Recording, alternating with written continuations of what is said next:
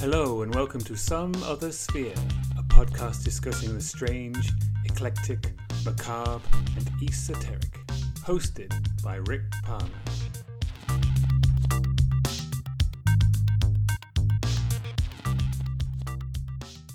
My guest for this episode is author Icy Sedgwick.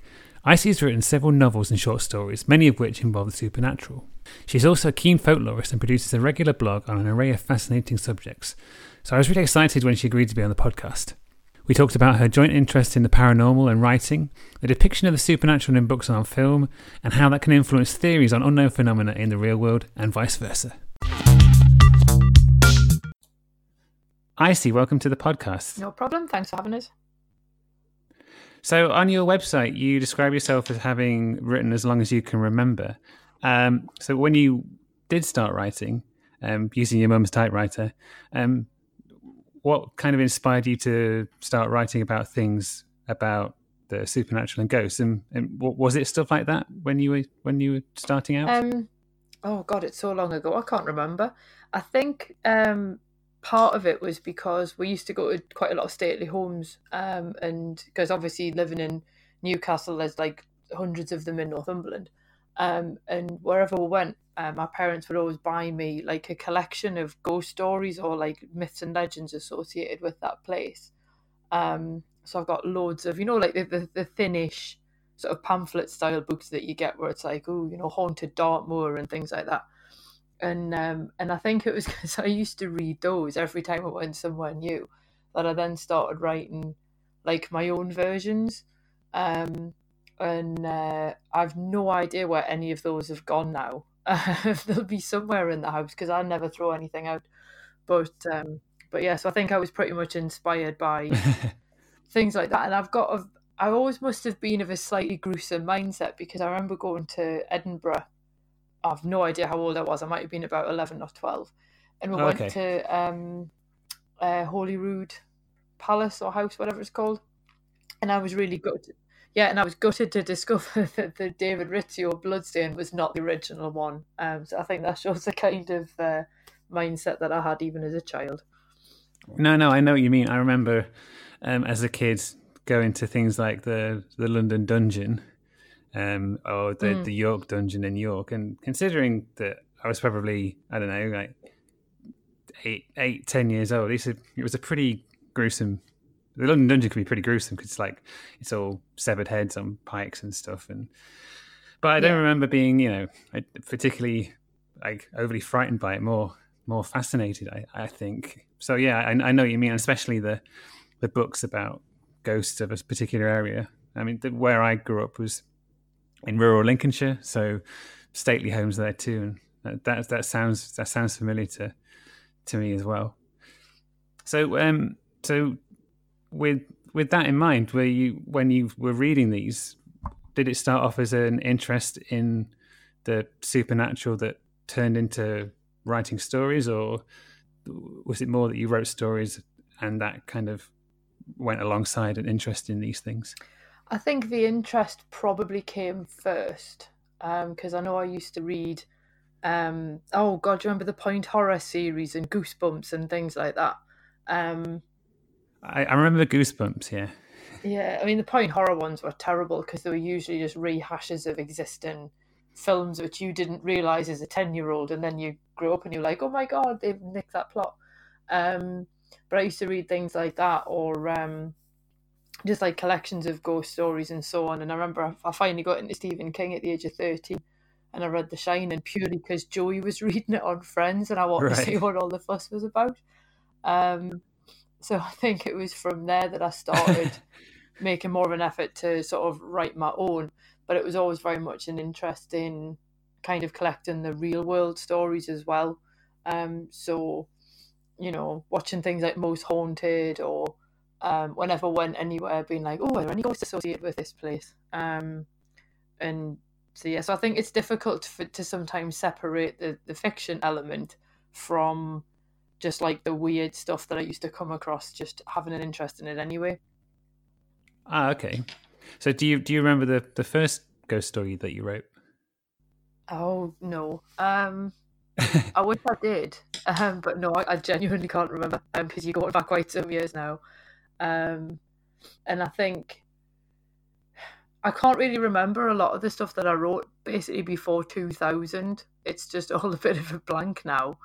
I remember there was one story I wrote at school. I might have been about 15 and we'd been on holiday to Centre Parks of all places. And I'd come across a tree which had quite clearly been struck by lightning, and took a photo of it. And this is in the days when it was on film, none of this like smartphone stuff. And then when I got back to school, like we just happened to have like when you used to do composition in English, and I had to write a story, and I ended up writing one about this lightning struck tree, and it involved ghosts and spirits and all that kind of thing. And everybody else wrote like totally normal stuff, but that was what I decided I wanted to do. Oh, okay. No, that sounds great. So what? Who else apart from Stephen King were you reading that wrote ghost stories? I remember reading Shirley Jackson when I was 16, because it was when that god awful remake of The Haunting came out. Right. Yeah. Oh, it was just terrible even. And then I think obviously I got into M.R. James shortly after.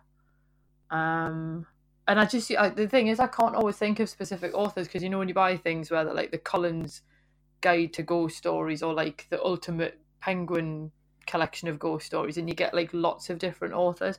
So I used to tend to read them by type rather than particular writer, if that makes sense. Right. Okay. But so, as a writer of ghost stories, when you read stories by M.R. James or Shirley Jackson now, do you kind of see the differences there in terms of the people that wrote them? Because it seems if you look at ghost stories, say I don't know, like the ghost in A Christmas Carol by Charles Dickens, that the ghosts there seem to kind of bear a resemblance to, say, the ghost of Hamlet's father in Shakespeare. But then between Dickens and M.R. James, it's the stories are different, in terms of the experience of the protagonist, and then as well with Shirley Jackson as well in the Haunting of Hill House.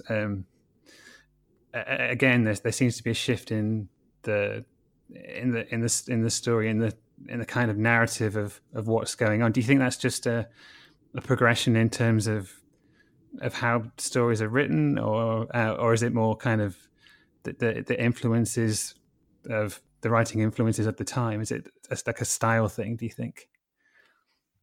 I think in some cases it sort of reflects the preoccupation sort of the time. And I didn't really fully appreciate this until I read The Haunted by Owen Davies, which is like a social history of the ghost story. Okay. And it was amazing to see how the kind of, obviously people used to tell ghost stories a lot more frequently than they do now, just to each other. And you'd sort of get the idea of actually seeing like a manifestation of what I guess would be essentially a person in a sheet was sort of quite common in one era.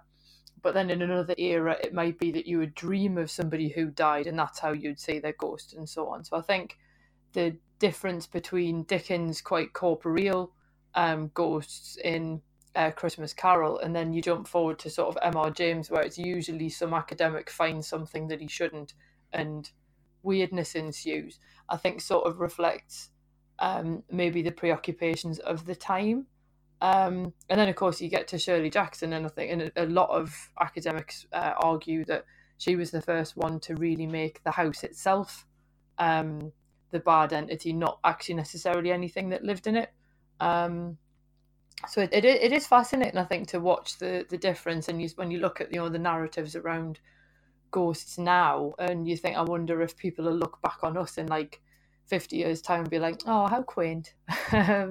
So it is quite interesting to see the difference and how they've gone from like people used to actually the Cock Lane Ghost Affair, where it was all just somebody knocking on a wall, and people would queue for hours to go and see this happening. You'd never get that now.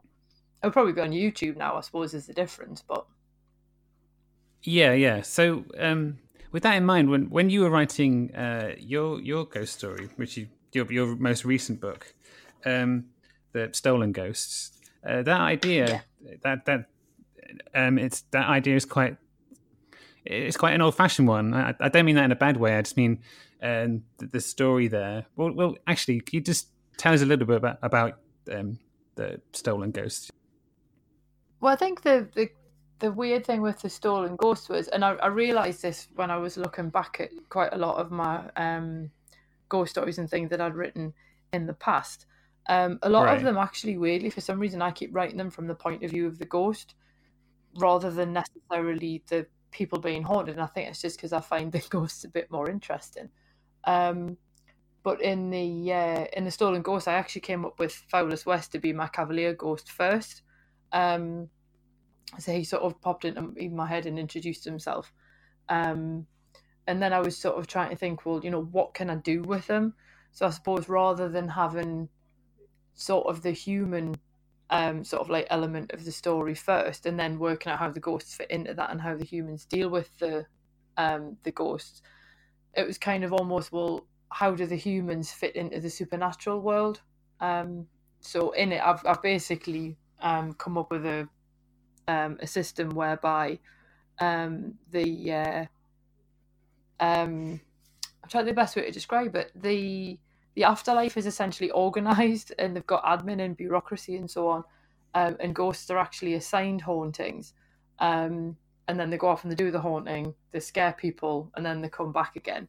And the idea being that the veil between the worlds has to be kept intact. So the more that ghosts can kind of convince people that they exist, the stronger the veil is, and that basically keeps the two worlds separate. But obviously, then in the book, somebody decides that they're going to alter how things work, shall we say? So it becomes a race against time to try and keep the two worlds separate so that they don't collapse into one another. Oh, okay. Now that sounds really good. That sounds like a brilliant blend of Beetlejuice and Monsters Inc. Yeah, You know, I think that's probably the best. but obviously a completely original idea. I'm not saying that. No, that But would no, be that sounds really interesting. So when you were writing that book and that story, did did your own did your own ideas about the supernatural inform that, or are you able to kind of write creatively without the need for that, or is it? Do you mean not so much that you believe exactly that that's how the supernatural works and that's what ghosts are, but it's a very imaginative idea, and um, do you, do you, do you, did your kind of interest in ghosts and your ideas about what they might be inform your that story to any degree? I think it was possibly less my ideas about ghosts and more sort of general folklore. I think that sort of came into it. Um, and in places, you do take liberties a bit because you need the plot to do something, so you just invent something to make it work, which is one of the advantages of writing fantasy. Um, but I think part of the thing that's always fascinated me is around this idea of um, ghosts who seem to haunt multiple locations. I think like Anne Boleyn's in like umpteen places, and Yeah, yeah, and Elizabeth I seems to pop up randomly in different places. And I was always kind of wondered, is there any sort of rhyme or reason to why that might be? So obviously, looking at it from the point of view of, oh, well, if they've got a schedule that they've got to keep where, they're in different places at different times, perhaps that's the case. So I think in some cases it was more just me kind of poking fun a little bit at some of the existing ghost narratives, shall we say. And then in other cases it was just sort of, I think it was more playing with the kind of ideas that people have about ghosts rather than ideas that I have about them, if that makes sense. yeah. Yeah, the idea of a bureaucracy in the afterlife is an interesting one. Well, I just kind of figured it gets everywhere else, so like why wouldn't they have sort of assistants and councils and people making decisions and so on? So Yeah, definitely. Going back to you saying that, ghosts, the same ghost seems to appear in different places. It reminds me of when people, sometimes people will say that they remember a past life, and they'll more often than not be a famous person. So I know lots of people remember being around Winston Churchill or Cleopatra or somebody like that. It's never it's rarely somebody that's kind of not remarkable. Yeah. Yeah, I've noticed that. It's often, that it's like, are they just there because, it makes a good story to tell tourists?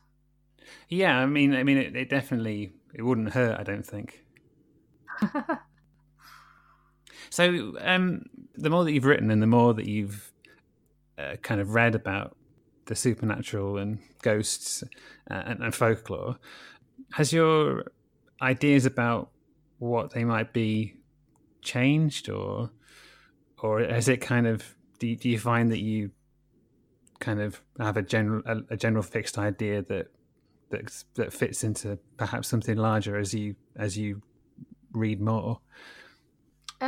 It's difficult because I think particularly when you look at folklore, and you tend to find sort of not the same superstitions, for example, appearing across the country, but they're always a variation on a theme.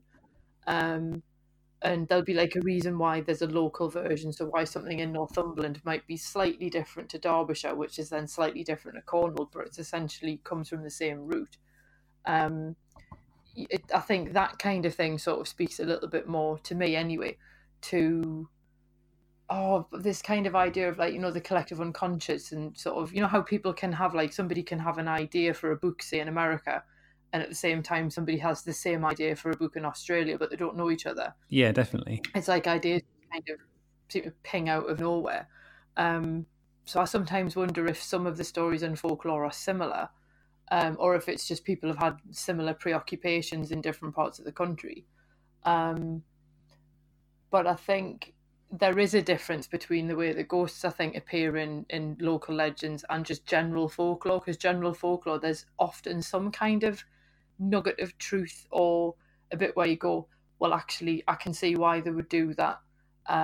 Like I shared one on Folklore Thursday, the Thursday just gone, and it was about the idea, how there's a superstition that you shouldn't put new shoes on the table. Yes.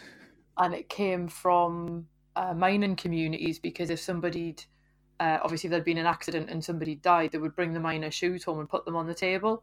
So obviously it became a thing of, if you put shoes on the table, it's kind of inviting, something untoward. But then somebody else pointed out, and shoes are absolutely full of bugs and whatever you've been walking in, and they're just not very hygienic. So it's also from that point of view, it's a good idea not to put shoes on the table. So I think it was quite fascinating how many people still do that now, and won't even put new shoes on the table. But it was the fact that there's actually quite a common sense reason not to do something. But then there's a slightly fantastical superstition that sort of goes along with it. Whereas with ghost stories, you don't have that same, but generally speaking, you don't have that same kind of nugget of truth at the centre of it. So it does make you wonder where some of the stories come from. Is it the kind of thing where people have just sort of, been bored and entertaining themselves and then it's stuck? Or is it more of a question of like Chinese whispers, where one person said something and then over the years it's gradually been built up into something, or whatever. So I do think there's a difference between both of them. As to whether I've got a fixed view of what they are, I guess I'm relatively scientific in a sense that I'd quite like to see a bit more coherent evidence. I'm not saying I don't believe, I'm not, but because I do believe in something supernatural, but I don't quite know what it is yet, and I wouldn't want to have a fixed view. I'd rather have one that could adapt to suit the evidence that's presented.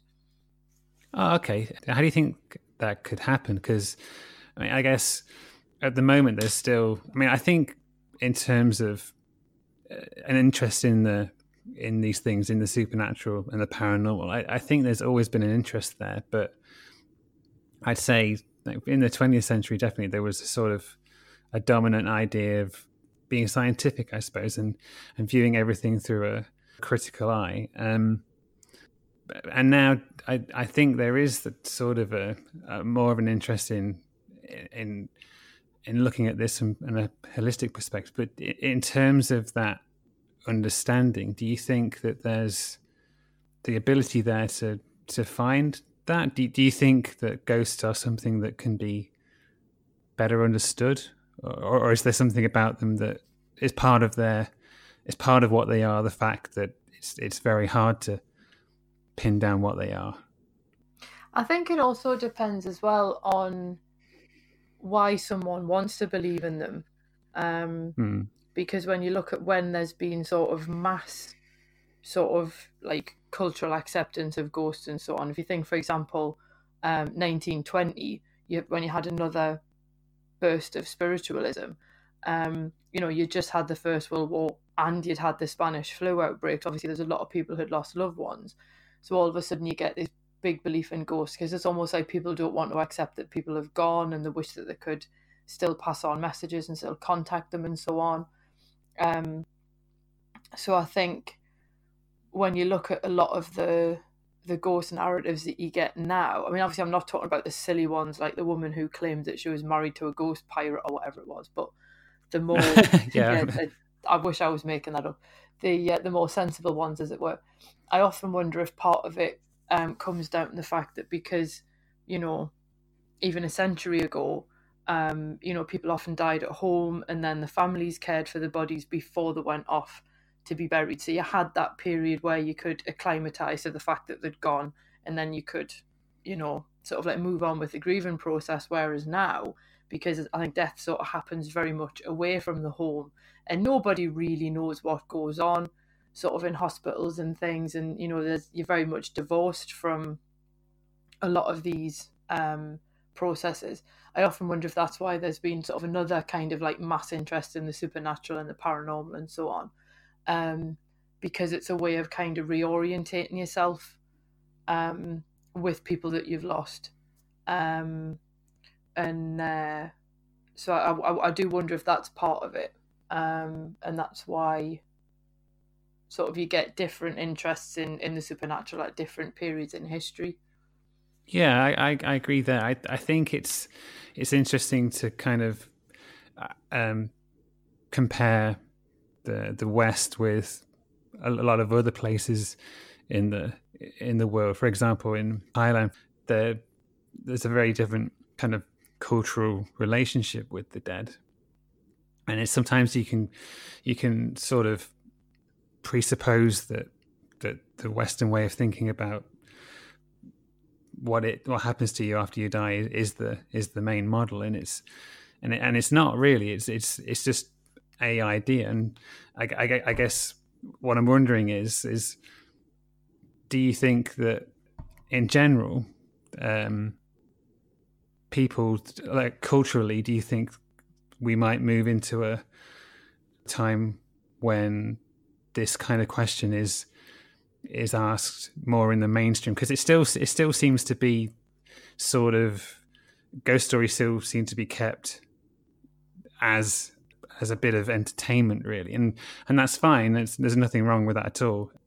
But in terms of that question, that does seem to still sort of lie on the fringe in terms of being looked at academically. Do you think that can change?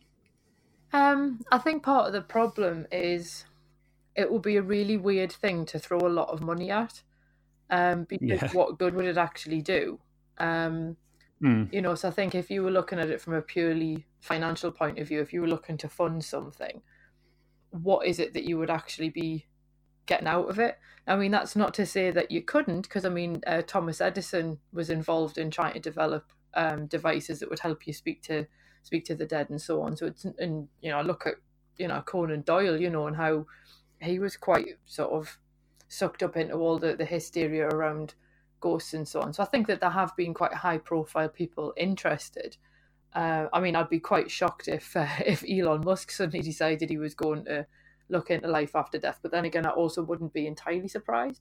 And I think this is part of I think the minute somebody works out how they can monetize it, then I do think it would probably get quite a lot of scientific funding, as cynical as that might sound. But I think at the moment it's generally seen as a bit more of a fringe thing because of the fact that it doesn't fit nicely into a lot of religious thought, for one thing, but also just it wouldn't really affect people's day-to-day lives. So I think it'll always kind of be seen as being a bit of a crackpot thing, until science kind of can adequately answer, is the supernatural real? Is it actually just a mass delusion? Until it can go one way or the other, I think it'll always kind of remain a bit of a fringe science. Yeah, I know what you mean. Personally, I think there's some sort of there's a quality there about it, about not knowing. You know what I mean? It's nice that there's an ability to have different ideas, and I'm not sure that. Well, I don't really think it might be even possible to completely identify what's going on. I think there is that kind of quality to it, like a quality that just can't really be known. But yeah, I mean, I think that you're right, and also a lot of it comes from one party saying it definitely does exist, and then another will counter that and say, well, it definitely doesn't exist. And there seems to be like voices from the middle, ideas from the middle ground saying, well, you know, maybe it's not a completely physical thing, maybe it's more of a psychological thing. And you know, somewhere it's like a gray area. Like a lot of things, I think the truth probably lies in the middle, which I think is a very Fortean thing. I think Charles Fort was of that. That his whole idea was that, like, as soon as you kind of circumscribe something with an identity, you're sort of missing the point. Everything always exists in between 2 points of not existing and definitely existing. So maybe that meant ghosts fit into that very well. Yeah, and I think I'm just sort of imagining, like, when you consider the modern technology that we've got now, you know, if you could literally have a ghost in the machine, I'm just imagining, like, instead of having Alexa for your Amazon Echo, sort of like having one of your dearly departed being the voice of your smart home assistant. That would be quite interesting. Yeah, or artificial intelligence finally catches up with humanity, and people can download themselves into machines. They're being like a class war between traditional ghosts and these kind of technological ghosts, like nouveau riche techno ghosts, annoying the classic kind of old money actual ghosts. You know, I can. Yeah, that's a Netflix series I would quite happily watch. Yeah, no, right. I'll get on it. Okay, so you're currently working on a PhD thesis on haunted house films, right? Mm-hmm. So, just tell us a little bit about that and how you went about putting that thesis together, and what the bones of your thesis are there. Well, it's gone through a couple of iterations, as you can imagine, because PhDs do this. They are very much like a life form of their own. Because basically, it was when I did my master's more than a few years ago. For my dissertation, I ended up looking at Freud's theory of the uncanny and sort of domestic space. And I had loads of stuff in there about gender, but I mean, every man and his dog writes about gender and horror, so I wasn't really interested in pursuing that anymore. So through conversations with my first supervisor, I ended up having a look at specifically haunted house films, and which is annoying because there's loads of other haunted building films that would be absolutely awesome to study, but you know, you've got to narrow them down somehow. Okay. And gradually over time, I've had to obviously narrow down a field, like a time period. So I'm looking at 1978 onwards, and there's reasons for that which I won't bore you with.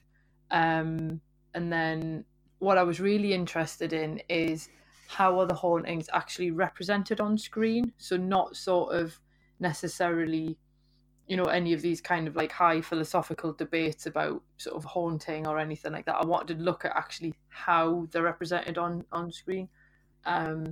So my main areas of focus, obviously, I'm looking at how does the set design affect things, how does the cinematography affect things, and then my third approach is sound. So obviously Okay. some films like The Little Stranger that came out last year did the sound bit really, really well. And then other films like, say, Crimson Peak are much more at the set design end of the spectrum. Mm-hmm. And so what I'm basically looking at is sort of the haunting itself. I'm still looking at Freud's theory of the uncanny, because obviously things can be uncanny without necessarily being haunted. And then I'm looking at sort of concepts around the Gothic as well. But basically, it all boils down to sort of like the how and the why filmmakers do hauntings the way that they do. Oh, okay. So what films sort of best exemplify that? Is there does this Shining count? I suppose is that a haunted house film? A hotel, I guess. It would do. I mean, I'm not including it purely because of the fact that I had so many films I needed to find a way of cutting the material down. So I'm literally only focusing on actual houses. Okay. But obviously something like The Conjuring, Yes. or The Woman in Black, something like that. Because I'm focusing also on English speaking films, because the minute you then start bringing in the J horror and K horror and things like that, you've then got to start bringing cultural context into account as well. And I just quite simply don't have the word count, so I'm sticking to sort of basically British and American. Oh, okay. Yeah. So would you say a film like The Conjuring is different from The Woman in Black because perhaps The Conjuring is more focused on the family that's being haunted, and The Woman in Black is very much about like the ghost in The Woman in Black is a very powerful presence, isn't it? Both in the story and cinematically, it's one of the most memorable ghosts I can recall, really. Well, I think this is the funny thing with the difference between the two that I can sort of like see in the period I'm looking at. That when you look at the American haunted house films, so things like Amityville as well, you know, they're just bog standard domestic houses, where either in the case of Poltergeist they've been built somewhere where they shouldn't have been, or in the case of something like Amityville or The Haunting in Connecticut, or even The Conjuring, something horrible has happened there in its past. But either way, it's a normal house. Whereas when you look at the British films, you either have a film which is sort of relatively contemporary, and they're nearly always set in council houses. So things like The Conjuring 2, about the Enfield haunting, or When the Lights Go Out, which is the one about oh God, is it the monk in Pontefract or something? Yeah, I think so. Ghost Yeah. Watch. They're all sort of council houses. Or at the other end of the spectrum, you get the period set haunted house films like The Woman in Black or The Awakening, where they're like these absolutely massive houses that nobody lives in. So it's weird because you get a lot more class horror, I think, in the UK than you do in America. Whereas in America, the horror, if it's on economic grounds, it's based on somebody bought a house because it was really cheap at auction. Yeah, It was really funny, actually, because I was reading a thread on Facebook last night where someone was like, "This happened, no word of a lie," and she'd gone looking at a house, and honestly, every single thing. If you'd ever watched a horror film, you'd be like, "I'm not having this house." But then she was like, "But it's so pretty and it's got period features." But then her husband was like, "It's also got a mysterious door in the basement with like 3 padlocks on it. We're not buying it." And I just thought it was really funny, you know, the trappings of haunted house films that actually bled out into somebody actually buying a house in real life as well. Yeah, I mean, it's funny. You're right. A lot of the time in American films, the fact that there was some kind of awful murder in the past is it's almost the point to kind of sell the story, because it'll be kept. It'll be revealed. It's not something that it's revealed on screen. It's not something that the characters have kind of learnt about prior to. It's kind of crucial to kind of giving the story its, I guess it's energy, really. And also like you say, they're trapped, aren't they? They're trapped by, well, we've already paid for it. We can't, if we get out now, we'll be in debt and stuff. So they're sort of trapped. They're trapped with something that they don't understand, and that kind of that helps you tell the story, I suppose. Whereas in the British films that you mentioned, it's very much the people in them seem to be sort of suffering already. Like it's not often that they've moved into a house, though. It's just that something will start happening in that house. So I mean, like you were saying, The Conjuring 2, which is based on the Enfield poltergeist. I mean, that family was going through quite a tough time, weren't they, when this stuff started happening? A lot of emotional things that would trouble anybody were happening to these people, and at a time when a lot of theories about poltergeists kind of link it to children going through puberty, and it just seemed to be a melting pot for a poltergeist, didn't it? I think that case especially. Yeah, and I think the other thing as well with there's always some, obviously this is for narrative purposes in these films, but there's always something that sort of is manufactured to keep the people from just moving out. So obviously in Poltergeist, they can't just move out because, the daughter's in the TV. And then in a lot of the ones where they've bought the house at auction, like they've literally sunk all of their money into it, so they can't just up and leave. Whereas in Insidious, they actually do. They do just move. And obviously the problem goes with them. Whereas in the British ones, obviously when they're in a council house, it's like, well, yeah, they could ask to be reassigned another house, but then they're stuck on a waiting list waiting for that to actually happen. And I think that's where the period set ones are really interesting, because the people have always got a reason for actually going to the property. So obviously in The Woman in Black 1, Arthur's going there to do his job and to go through Alice's papers. In the sequel, they're using it as a house for evacuees, which is actually quite a logical reason for using a house that size. And in The Awakening, Florence is actually investigating the disturbances anyway. So there almost seems like there's a little bit more logic, I think, in the British ones, that, people would have more sense than to stay unless they had no choice, kind of thing. So I think it's that's something that I think I'll end up probably investigating a little bit more once I've actually finished the PhD, because I'm particularly interested in the British examples. Yeah.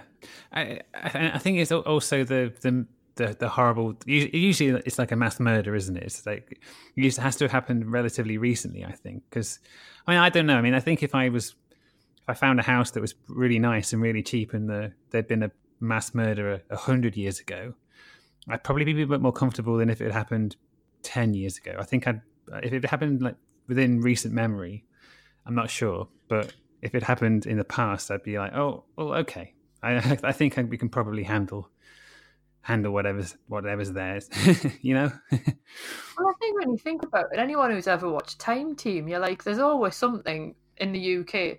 There's like, your house might be built on the site of a Roman villa or a battle site or whatever. Like, there's always something has happened somewhere, because we're quite a small country, so we've had to recycle the land quite a lot. So I guess, yeah, you would be like, if you found out that there'd been like, a Roman battle or something on the site, you'd be like, oh, well, that was quite a while ago. I'm sure it's fine. So I don't know if we've got a slightly different relationship. It's like when I was watching, I forgot which one it is, I think it's Ghost Hunters, and they'd gone to this historic house, and it dated in Boston, and it dated to like 1899 or something. I'm like, oh, that's so cute. That's what you call historic. Like our castle in town dates like 1167. So I don't know if it's just that, we're a little bit more, used to sort of things like that. But it may also be that, I don't know, perhaps we have fewer mass murders as well. I don't know. Yeah, touch wood. Okay. Yeah, I've said that now, haven't I? Yeah, it's interesting. You were talking earlier on about set design in haunted house films. I remember I watched a documentary about Stanley Kubrick called Room 237, and it's all about fans of Stanley Kubrick, and particularly The Shining, who've analysed that film, in incredible detail, and think that it's a film that has sort of Easter eggs in it, clues to things, and to the point where some of them they'll have tracked the path that the kid made. The little boy when he's riding around on his tricycle. Yeah. Which has great sound design. Actually, I was thinking back to that when the kind of the bits between when he's on the carpet and when he's on kind of like hardwood floors. Yeah. That's really well done. And they mapped that to kind of get an idea of the hotel, and it doesn't fit, like it doesn't work as a model for the hotel. And I think early on in The Shining, there's a scene where they worked out that Jack Torrance is in a meeting with with the person he's taking over from, or his boss, basically. And there's a window in the room, but it's in the middle of the hotel. And so fans have looked at this and gone, well, what's this all about?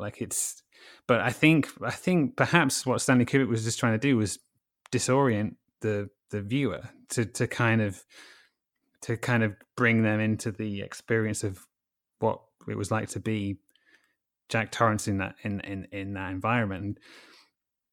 Interestingly, I think it's funny how doing something like that and evoking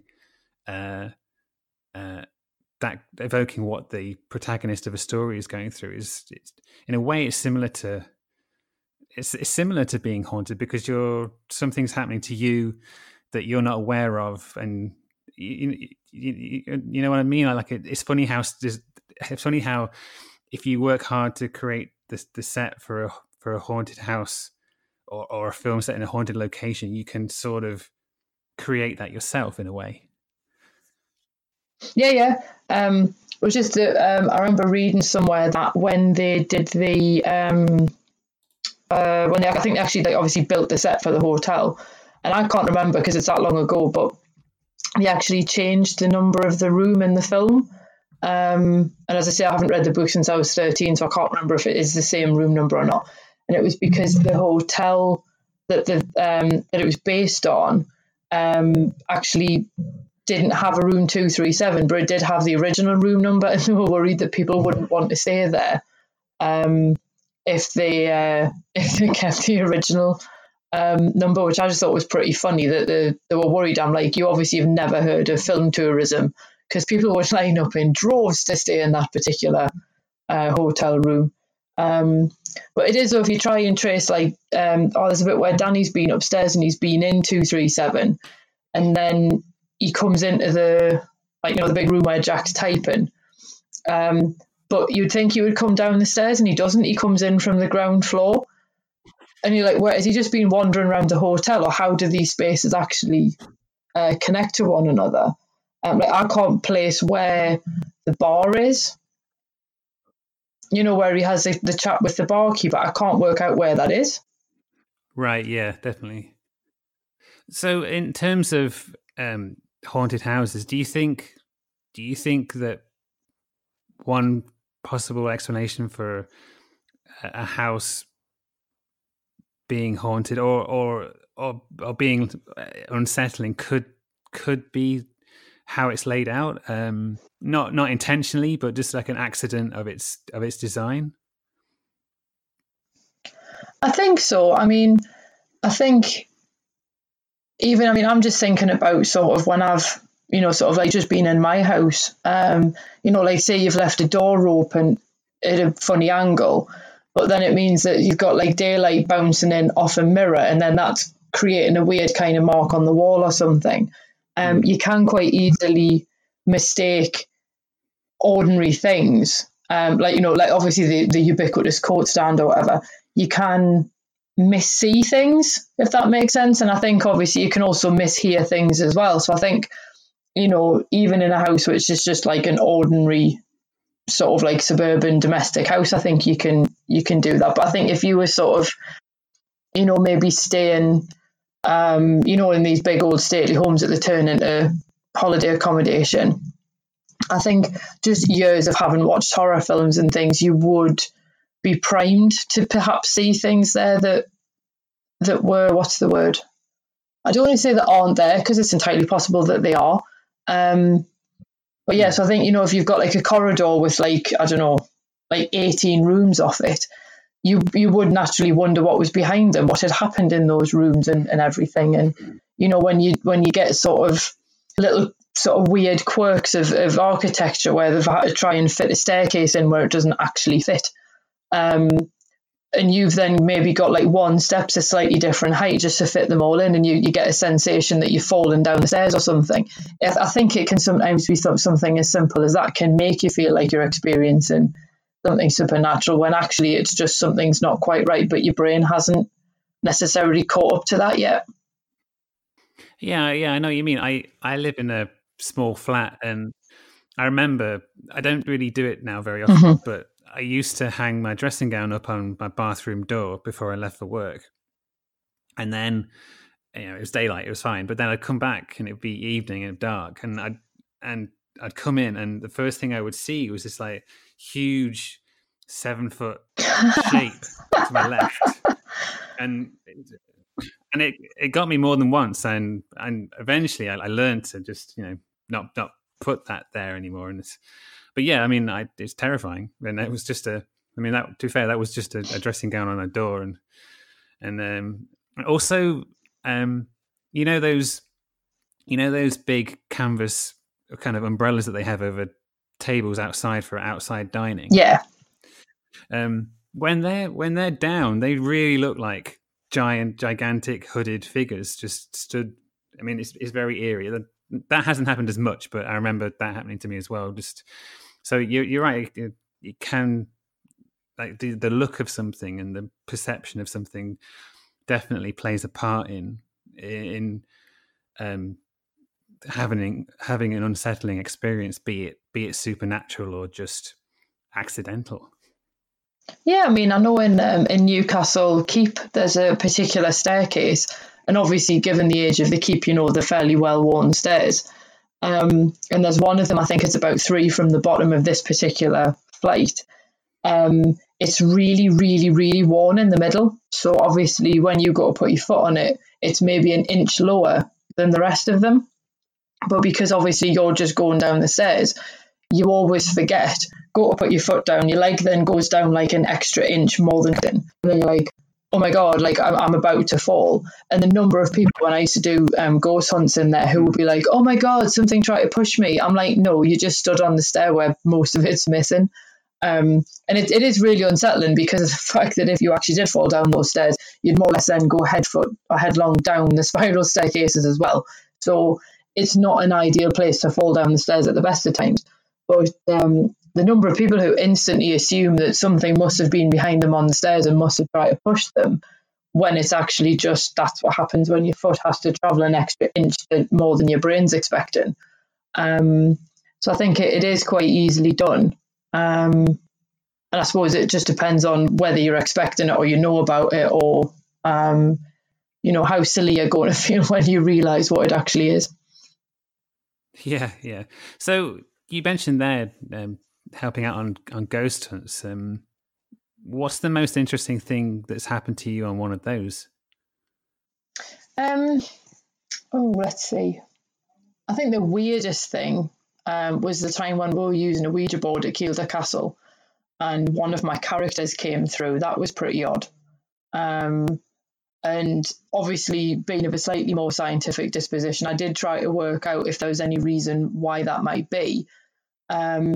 But it was the fact that the character referred to me by my real first name, not my pen name.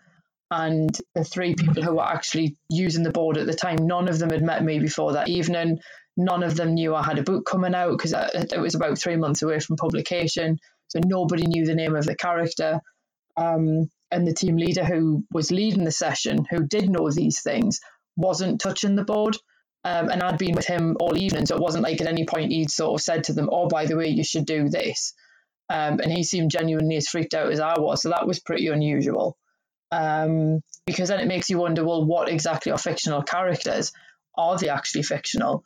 Or are they sort of something else that you're tapping into in the creation process?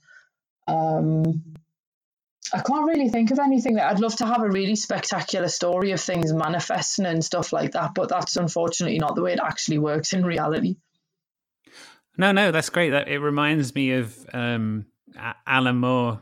I remember him saying that he once met John Constantine in a record shop. Yeah.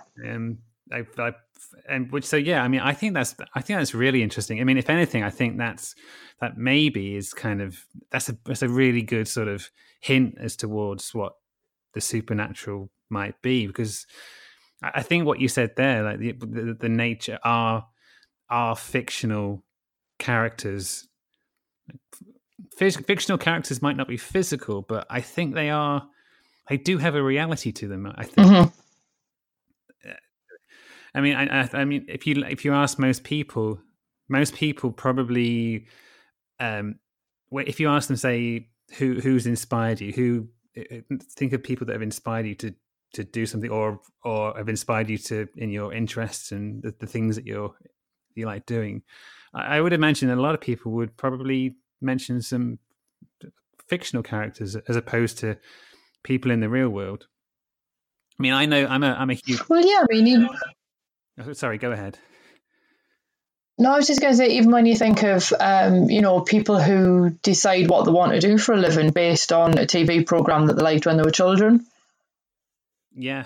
So I do think that fictional characters kind of, I mean, look how, absolutely over the top people got about changing the gender of Doctor Who, and you're like, she's not real. So I do think that, fictional characters perhaps speak to people in a way that real people don't, if that makes sense. Yeah, no, I agree. I co-host a Star Trek podcast with some friends, and we were talking to a guy. Well, we've done 2 interviews actually. One with a guy who is a mycologist, and another guy who's an astrobiologist. And both of those people said that they were directly inspired by Star Trek to become, to go into their professions. So the creative world, the fictional world, has a massive influence on the physical world. I think it's very much so. Yeah, definitely.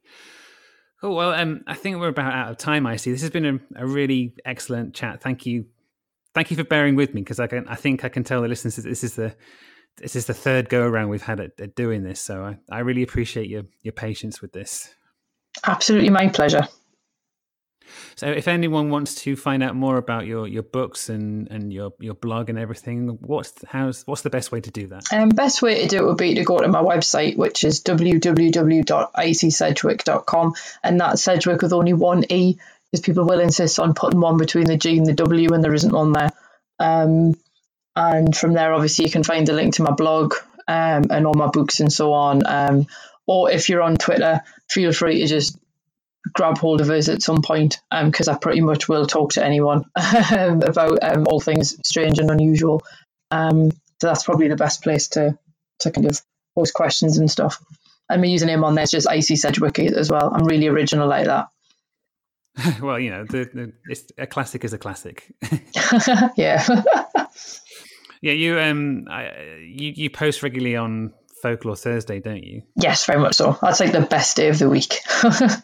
Yeah, I agree. I really like it. Cool. Well, thank you again, Icy. No problem. Cheerio. It was really great talking to Icy. As an author of supernatural tales, and with a keen interest in the subject itself, I felt we were really able to get into what makes writing about and investigating the paranormal so interesting and weird. I think she made a good point that large-scale investigation of fringe subjects will only happen if and when it becomes commercially viable to do so. I also think that another problem is that it will rarely help a person's career in science or academia to put your head above the parapet and admit you have an interest in these things, for now at least. Finally, I was fascinated by Icy's account in being contacted by a character from one of her stories at a seance. How that manifested itself, I'm not sure, but I do think that in order to better understand the supernatural, we have to understand that the concept of what is real is not fixed and can meander between fact and fiction and the conscious and unconscious worlds. Anyway, thank you so much for listening. Until next time.